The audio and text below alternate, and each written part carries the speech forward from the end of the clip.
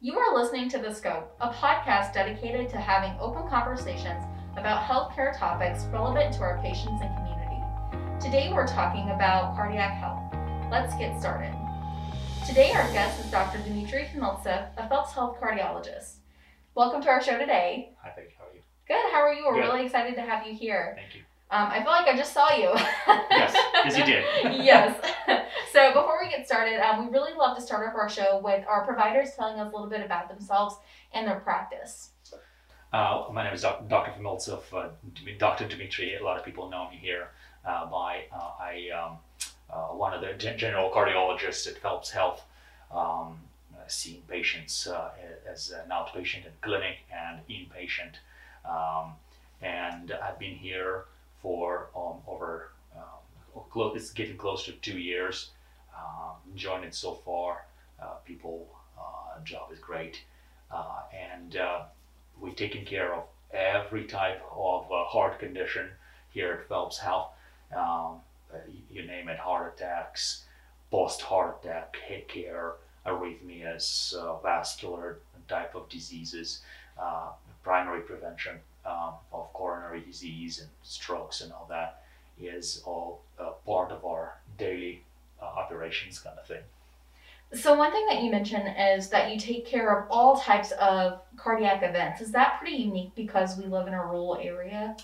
I think it's heart disease, especially coronary artery disease, is common everywhere. It's number one leader in mortality and morbidity of the population in this country and the world. So it's common everywhere you go. And I think it's wonderful that we have a lot of specialists here to take care of those type of issues if a patient encounters them. So today, one of the things that we're going to focus specifically on is coronary artery disease. So what is coronary artery disease? Let's explain that. The coronary artery disease, there's several types of coronary artery disease, but coronary artery disease, the most commonly is due to lipid-rich plaque or atherosclerotic plaque.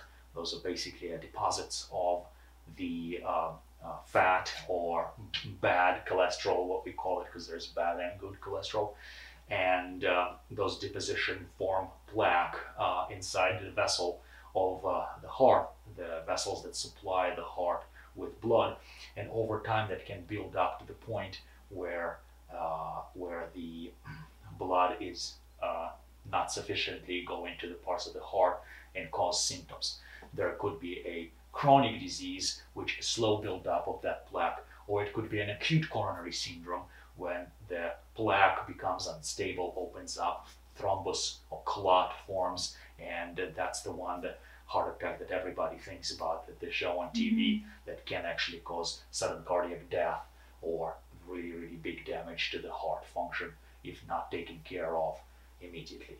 Now, you also mentioned symptoms. What are some of those symptoms if somebody is experiencing coronary artery disease that they're going to feel? The symptoms of coronary artery disease are most likely going to be chest pains, so precordial or retrosternal chest pain. It's in the middle of your chest, on the left side of your chest. Many times it radiates down your left arm, neck, or jaw. But this is not the only presenting symptoms in people with coronary artery disease.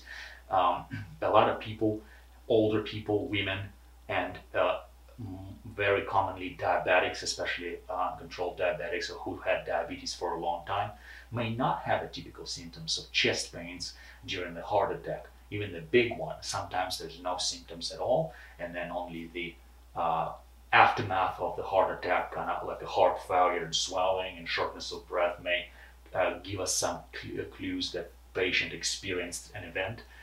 Or symptoms like shortness of breath, dyspnea on exertion. You're really exerting, you're really trying to do what you used to do 2 months ago and you can't because you're short of breath, or you're tired because of those. Those are the biggest symptoms of coronary artery disease. So at what point is somebody concerned enough to seek medical care or medical treatment whenever they're experiencing the symptoms? I think every time you have a retrosternal chest pain, kind of may raise a worry. You can explain sometimes to yourself why you have it, but sometimes things can be deceiving, right? Lots of times I see patients who are kind of in the intermediate or category for the risks for coronary artery disease. They're either younger population or never had any event before. And they tell me, you know what, I was doing something physical, shoveling snow. That's appropriate for today's. And I started having chest pains. Well, sometimes it's difficult to say whether they pulled something because they were physically exerting themselves doing an exercise they never do otherwise, or they really uncovered some issue there with blood flow and all that. So it is important, if it's concerning enough, to ask your doctor and see if there is, by symptoms themselves or with additional tests, this can be investigated any further. So there are also some types of tests that people can take to kind of determine if they're having some type of cardiac event, right? What are those tests? Yeah. So the most important thing is, of course, the history, the presentation of the chest pains. Many times you can talk to a patient and they say there's no way it's a cardiac pain.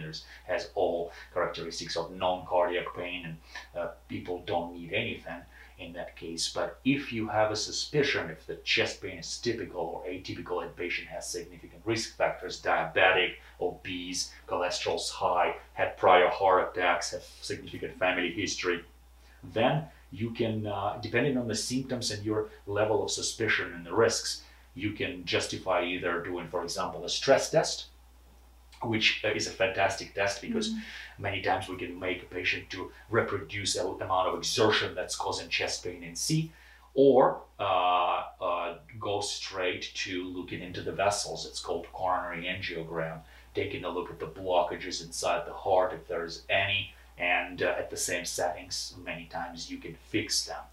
There is other modality that is widely used nowadays, especially in the younger population. It is called coronary CT or computer tomography. That is a quick CT scan that is directed at your heart vessel, can detect plaques and blockages pretty well as well. So let's say somebody has already had like a heart event in their life, right? And they're on medications. Are there any types of medications that they shouldn't be taking, or should they look at the medications that they're taking together? What's the process look like for them? Yeah. So what you're really talking about is the secondary prevention of coronary artery disease. There is a primary prevention when a patient did not have any event yet, but has risk factors, and we need to control those so that patient hopefully never have an event. Or the secondary prevention, which is, as you asked, that happened, patient had heart attack or stroke or has significant blockages in the arteries of the lower extremities, for example. And we already now know they had a disease. We want to prevent the second event. That is very important because people who had heart attack or stroke, that's their biggest risk factor for the second one. They are much more likely to have the second one if they had one before. So medications is definitely an adjunctive to lifestyle modifications. We talked about this during the radio show. There are a lot of those primary preventive measurements go into the secondary prevention too, and the most important things are diet, exercise, losing weight, all that. All that is very important. Sometimes difficult to introduce and difficult to implement right away in the same setting, but has to be done. But us as a doctors, as cardiologists, and very often as a good primary care doctors as well, we should help people to achieve the risk reduction with the medications. And those are always include a statin medicine, atorvastatin or rosuvastatin, Crestor, Lipitor. Those are the highest intensity statins. This is to reduce cholesterol, because over and over we show, especially with the latest studies, that the lower your bad cholesterol levels, the lower your chance to either have a first or second, third, a heart attack or stroke. It prevents it pretty well. The other medicines that are necessary for the patient to be taken is aspirin. Baby dose or 81 milligram aspirin is very important in prevention of secondary prevention of coronary artery disease. The latest study on primary prevention showed that we used to think that baby aspirin is good for everybody. That's doesn't hold true anymore. We actually rarely prescribes aspirin in somebody who had no heart attack, stroke, or peripheral vascular disease, unless they're diabetic, and even then studies are kind of equivocal. But for the secondary prevention, absolutely, especially if the patient had stent, they take antiplatelet therapy, which aspirin is antiplatelet. What it does, it thins your blood, it doesn't let thrombus to stick together and build in a setting of new heart attack, and prevents it that way. If the patient received stent or bypass surgery for their blockages, they should take another antiplatelet agent, which sometimes, for the simplicity, we call a super aspirin medication. Those are Plavix or Brilinta. Prasugrel is another one. They are actually necessary to keep the stent open and not to let stent to clot within the first year after the stent. Now that's gonna get shortened based on requirements and bleeding risks and all that stuff, but usually 1 year is how we keep the patients on the medications. So those are very important medicines. Now, a lot of times patients come to me with the older patients many times, and they take a bunch of medications. I mean, that list, it's just, I have... It's probably longer than my page. Correct. Yes, sometimes you have, if you think something's flickering in your eyes there, when you look through those medications. Patients really shouldn't be, unless they really have a lot of comorbidities on a lot of medicines. It's called polypharmacy. It's a problem in itself. It's easy to mix up the medications, forget to take forget to take the most important ones, or simply have no money for all of those medicines. So that's always needs to be looked into. And patients frequently take things like vitamin C, vitamin E, coenzyme Q. A lot of those medications have been proven not to be helpful. And I try in my clinic to stop those medicines.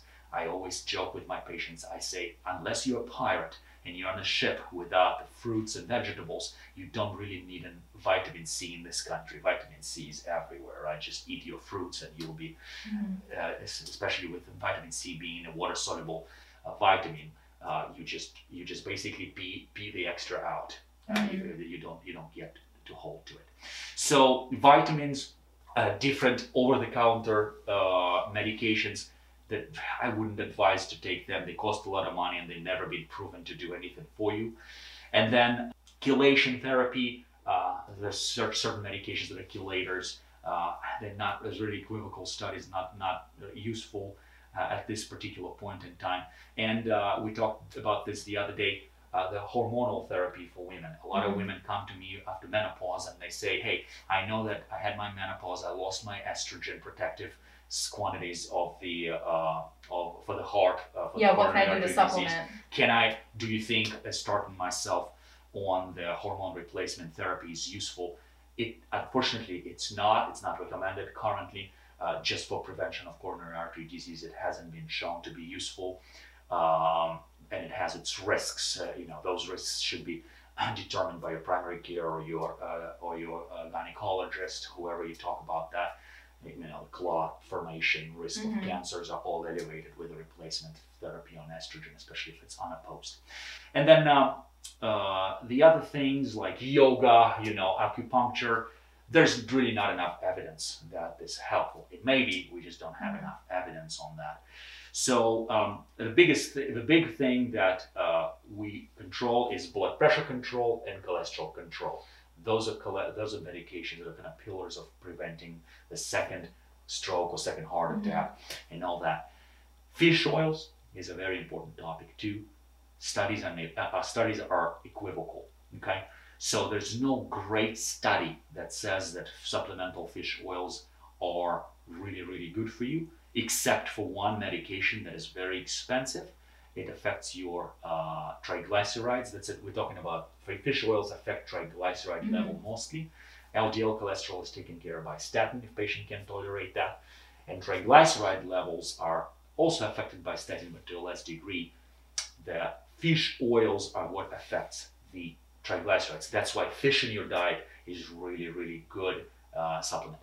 But when you take an over-the-counter fish oil that's not FDA regulated, you don't know what dose you take in. The dose of fish oil may be different from pill to pill. You don't know who produces that. When you get it from pharmacy, really. There's some studies that have some positive effect of the very high dose of fish oil, which is 4 grams a day.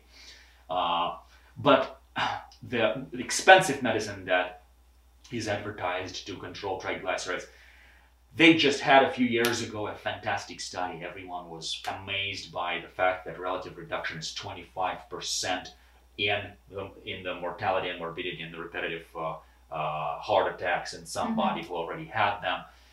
But just recent conference in cardiology actually kind of presented the study that kind of not repeated, could not replicate those findings. And it's still kind of up there for debate, especially for the price that we have to pay for that medication. It's not that if patient can tolerate already or the insurance is great and they paid and the triglycerides are already controlled, you should stop it. But you have a really high threshold to start that medicine, fish oil, to protect a patient. So that brings up another question for me is, what is your opinion on taking vitamins in pill form versus vitamins in tincture form? So I don't think, if it's approved by the pharmacy, I think they're pretty equivalent. Sometimes the tinctures are just nasty at tasting. It's just easier to take, just easier to swallow a pill and not drink the fish. Again, for the fish oil, there is no approved form other than the pills. And the fish oil, you actually have a pretty bad fish breath kind of thing when you take it, except for that other medication that is really expensive. They change the molecule there, and that molecule change, that's what the thing is actually more effective than the other ones. It doesn't make you have a fishy breath. But currently it's pills mostly. So something else that whenever you were talking about this, it made me want to talk about diet, because you kind of mentioned that you can take all the vitamins in the world, but what really is going to be most important is that diet and that lifestyle modification. So let's talk about that for a second. What's your recommendation on diet and lifestyle? Yeah, there's a lot of diets going around, and diet is not necessarily starving to death or eating plant-based meals only. The diet can be high-calorie diet, high-fat diet, you name it. I always like to say that a lot of my patients have a high meat, high-fat diet. So it's the only diet that is proven to be really helpful for prevention, either primary or secondary prevention of coronary artery disease and stroke, is a Mediterranean, what it's called Mediterranean diet. Mediterranean diet is the diet that includes a really majority of this comes from vegetables, fruits, nuts that are not too salty because of their blood pressure issues in many of those patients. It includes lean meats, really little amount of red meat, but mostly white meats, and fish, the most important fish. At least twice a week you're supposed to eat fish, one of which at least should be an oily type of fish. And no fried food, no food that is full of trans fats, bacon. Most American food. Correct, especially at breakfast. Yes, a lot of processed food not only have a lot of salt in it, but it has a lot of saturated fats because the way they cooked. And the saturated fats is actually what increases your bad cholesterol and is bad for you. So something you had mentioned before on our radio show that I thought was incredibly interesting is whenever we buy meat from the store, our meat has salt in it, correct? Yes, so if you go in and you pay attention, if you start paying attention to your salt content, a lot of people tell me, a lot of my patients tell me, I don't add salt to anything I eat. And I always uniformly say, you don't have to, not in this country. You don't have to add salt to anything. It's already added there for you. Your really recommended amount of salt is 5 grams of salt or 2 grams of sodium per day. And it's believe me, it's very difficult to maintain because everything we eat has salt. When you go to Kroger or whatever grocery store and you buy your meat there, even the raw meat that needs to be cooked already has salt in it for preservation purposes. So very, very important to follow those kind of, some people are really, really particular about their salt content. Some people don't want to do it, but definitely not salting your food on top of what's already done is the first step to improve that. So something else that you had mentioned before that I think is worth noting on this podcast, since we're talking about heart health, is this thing called metabolic syndrome. Can you explain that for us? Metabolic syndrome is a very big problem in the United States. About 40% of people will go under that category, which is a very large number. Metabolic syndrome includes a combination of obesity, especially abdominal obesity, the high blood pressure, and diabetes. It also comes with high cholesterol usually. So combination of those 3-4 things are kind of an umbrella of metabolic syndrome. And people with metabolic syndrome are very, very commonly have much higher risk of coronary artery disease and stroke down the line, especially if they're young. They have to watch that. They have to control it as much as it's possible with the help of primary care and sometimes preventive cardiologist to avoid the issue. Now, what about things like tobacco, smoking, drinking? How do those affect our heart health? It's number one preventable cause of coronary artery disease and stroke. What does it mean is that it's very easily modifiable. The probably highest risk for the patient is their family history. You can't modify that yet. You got your dad and you got your mom, and if you got bad genetics from them, you got to be vigilant about this and seeing a doctor and preventing the disease. But smoking is very preventable, and it's number one cause and preventable causes for those issues. Smoking is really, really bad. I mean, I can't stress this enough to patients. A lot of patients quit smoking after they have their first heart attack.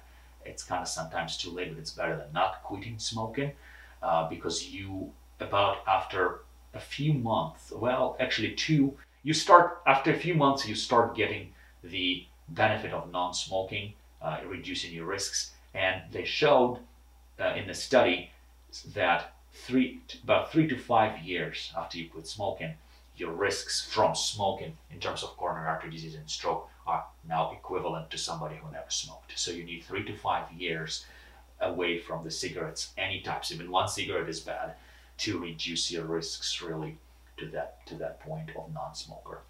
So do not smoke, do not vape, that is also bad. Do not chew, do not do anything that relates to tobacco.